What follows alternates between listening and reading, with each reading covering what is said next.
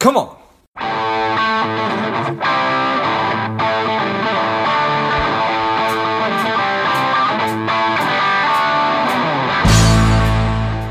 I've been asked by so many people over the past couple of years about how do I start a podcast, that I've developed and released a course that will teach you exactly how to do that step by step, from figuring out the kind of show that you want to have to understanding how all the technology works behind it, and then how to get great guests and keep the thing moving and how to grow it. So if you're interested in that, check it out. You can go to georgegrumbacher.com/podcast course, and you'll find it there. You can just go to the website.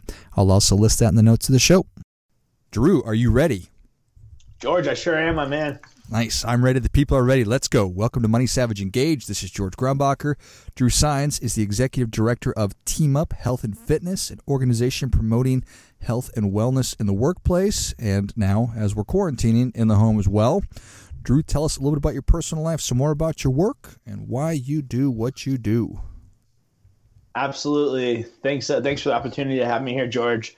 So like you said, I'm a workplace wellness coach, and I've been doing that now for, going on 5 years. And I love doing what I do, but what I really love is my family. I've got a wife. We've been married since May 2017, so coming up on the 3-year mark, and we've got a very active and brave 2-year-old at home. Nice. And we've got another one coming on the way. So, just loving that part of my life. I just turned 30 this year, and I'm really loving seeing my family blossom, and that's great. And in the workplace, I really focus on lifestyle changes. I think there's a lot of information out there in regards to specific fitness advice and specific nutrition advice for, really getting lean and cutting fat and gaining muscle. But I think what we need in the workplace is just opportunities to kind of undo the stress and the just improper posture we find ourselves in the work environment. And that really just translates to long-term changes for people. And that's something I'm really passionate about in my work life. Well, amen to that, man. I think that there's, to your point, value in getting ripped and getting lean and all that. But myself included, and probably the majority of people, need more work on the basics, like posture and like just all those kind of basic things. And just like with money stuff, it's great to be talking about options and sophisticated finance, but we need to be working on budgets and mastering our cash flow. So I think that's great. I'd just like to jump a little deeper into that. What are some of those really foundational things that you find people need a lot of help with, posture being one of them? Yeah, absolutely. Posture being one of them. We kind of have a go-to saying, fix sleep first. I think we tend to not prioritize sleep because it's something we already do every day. So it's kind of easy just to get in the habit of not really checking in with yourself, and not really prioritizing that. And so that's one big one. Second one, I think, is just getting outside. I remember when I was a personal trainer, my clients seemed to think that they could just go to the gym, twice a week with me, kind of eat okay, and get the results and change their body the way they wanted to. And they really weren't committing to the basic stuff like sleeping properly, getting outdoors, staying hydrated, and simply moving your body in some way each day. So I think those 4 things are crucial. Yeah. I think, I mean, how much water is the average person supposed to be drinking? Is there an answer to that question? Yeah, I think the go-to is always half your body weight in ounces of water. So, for example, if you weigh 200 pounds, you should shoot for 100 ounces of water per day. But myself personally, so I weigh about 225 pounds, try to drink a gallon a day, but I totally need more because I probably have a little more muscle mass than the average person who would weigh what I weigh, and I'm very physically active, and I love to drink coffee. So it's like, hey, I'm sweating all day, showering too, of course, and drinking coffee. So I need to make sure, like myself, I should probably drink about 150 ounces per day. And I'm terrible at numbers, which is kind of a funny thing for a financial person to say. How many ounces are in a gallon? 128. Okay. So you need a gallon and a quarter, roughly speaking. And how much water do people drink? Because I bet people who are listening are like, oh my gosh, how am I supposed to drink a gallon of water a day? Oh man, I'll go into meetings and I get 6-7 people there, and no one has water. So I'm like, guys, what are we doing? It's 2:00. I know you just had lunch. I know we're tired. So honestly, some people, I even have one client where she drinks zero water. She tells me she doesn't like it and she will not drink water at all. So it's really unfortunate. Yikes. But I would say the average person probably drinks between 16 and 60 ounces. 60 being on the higher side. I think some people do a decent job. Got it. Okay. Yeah, that's something that's sort of been, I don't want to say top of mind, but it's been on my mind lately, is just really getting down to the basics of how much water we need to be drinking. I think I'm more mindful of it because I'm just at home now, so it's easier. It's easier to be just going into the kitchen and getting a refill for water versus if you're not in the habit of that, or it's a chore to be at work and getting water. Do you have like a best practice that perhaps people should carry some kind of a container with them or something like that? Yeah, best practice, I always recommend to try to drink 16 ounces right away when you wake up. So that's like a pint, think like a pint glass of water. And then if you can fill up a water bottle that's 32 ounces and try to drink that before lunch. So, think wake up 6 a.m., 7 a.m., drink 16 ounces of water, maybe even an extra glass with breakfast, and then 32 ounces by, let's say, noon or 1 o'clock. That's a pretty good foundation for the day. And you won't have to worry about pushing water in the evening, which can lead to, waking up at night to have to use the restroom. So I think if you can really be mindful of that and focus on that in the morning, it really kind of sets you up for success all day. Yeah. So if people are like you mentioned that person who wasn't drinking water, if somebody gets in the habit of actually drinking the right amount, what kind of results should they expect? What will the impact be? Oh man, great question. I think number one, their skin is going to change. They're going to feel more, just like their skin is just going to it's going to feel better. Kind of like when you start taking fish oil or start getting outside more, their joints are going to feel better because they're not going to be as inflamed. The more water we have in our system, the less inflammation we have. They're going to be sleeping better. They'll have more energy. Like, man, it is night and day when you can make a small change like that and actually commit to it.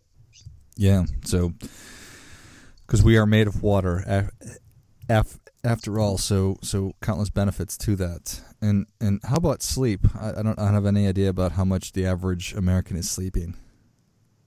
Yeah, so the average American is getting less than they should, but the data, in my opinion, is a little skewed because the reporting can be on time in bed, and I think for the average American, time in bed versus time asleep versus quality time of sleep is very different.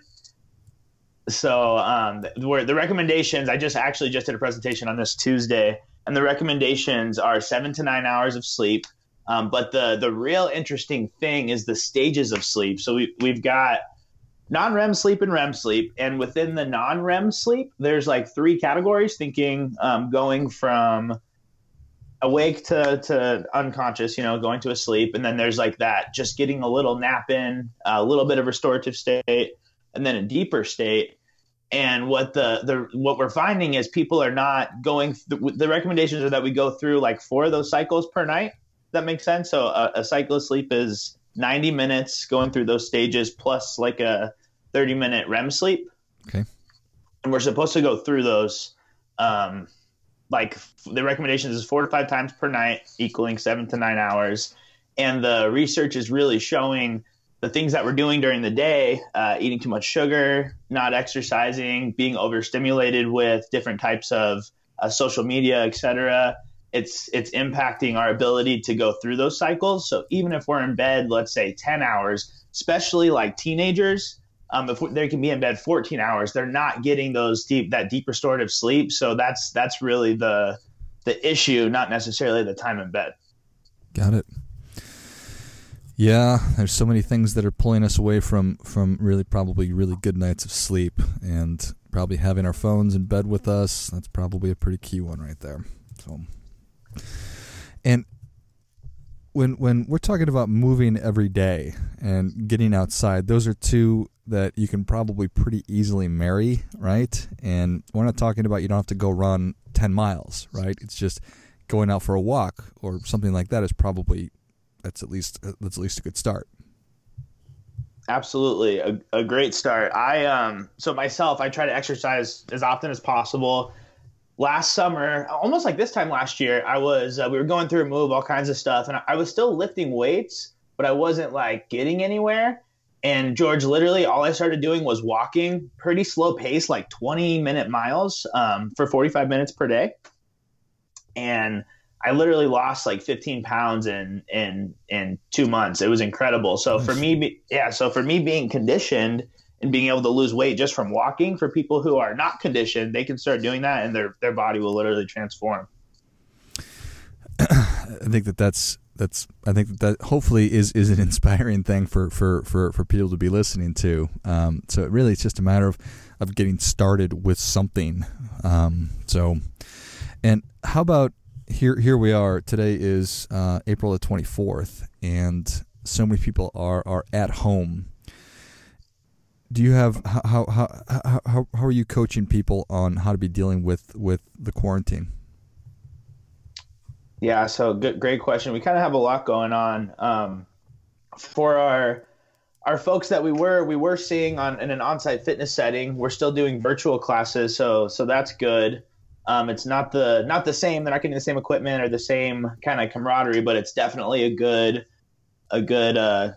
in between in the time being. And then on the lifestyle side, we're really just trying to get folks, to get outside, recommending them to kind of communicate. It's everything's tying together, relationships, because when we're saying, hey, go get outside and exercise, do these things, we also have to talk about how to communicate with your spouse to make sure that everything's taken care of on the home front, right? We've got kids going on, we have other obligations. So just making sure when we're doing new things, like going outside, going for a walk in the morning, we're communicating that with our spouse and whoever else those shareholders are in our household, to make sure we can set that up, and it's not causing any friction by implementing small stuff like that. And then another thing too, I think people are realizing kind of their unhealthy habits they had during the workday in the workplace. For example, going to the vending machine, maybe a trip to the gas station on the way into work to grab a soda or a donut. And I think people are really realizing that. So just providing really simple recipes that people can do. Like, for example, I used to go through the drive-thru for breakfast. What do I do now? Well, let's try an egg McMuffin with Ezekiel bread muffins, for example, or bread. That way we're still getting our whole grains in, but you're not missing out on your morning breakfast sandwich that you're used to. So really just giving people the advice to make the simple swaps that they were doing in the workplace, they now have to figure out how to do at home. Yeah, I think that this is a great opportunity for making those kinds of changes right there. I think that's excellent. I mean, obviously, this is a really tough time for so many people, but I think it is an opportunity to really be mindful and to recognize habits exactly like you just described, and then to either, to your point, find an alternative so you're still getting a similar kind of food item, or totally get rid of it. So I think that's great. So it seems pretty obvious to me that organizations that are providing resources like what you provide are a benefit, but do you have maybe just a quick summary of the benefits that an organization usually experiences? Yeah, absolutely. I think the first thing that comes to mind when you ask that is kind of that camaraderie. I feel like wellness is a great opportunity for people to see each other and not have to talk about their specific work. And I'm finding, when I first started my business, I was working like 10, 12-hour days, and it was like, I felt like I had time for everything. And now that I have a family, I'm kind of constricting my schedule to similar what a normal corporate environment would be. And I'm finding you don't have a lot of face time with your coworkers, and you're not talking about work projects and things going on in the office. So it's a great opportunity to just connect with people on that level. Like, for example, if you're doing like even like a virtual workshop, there's opportunities to engage with folks. So I think that's one.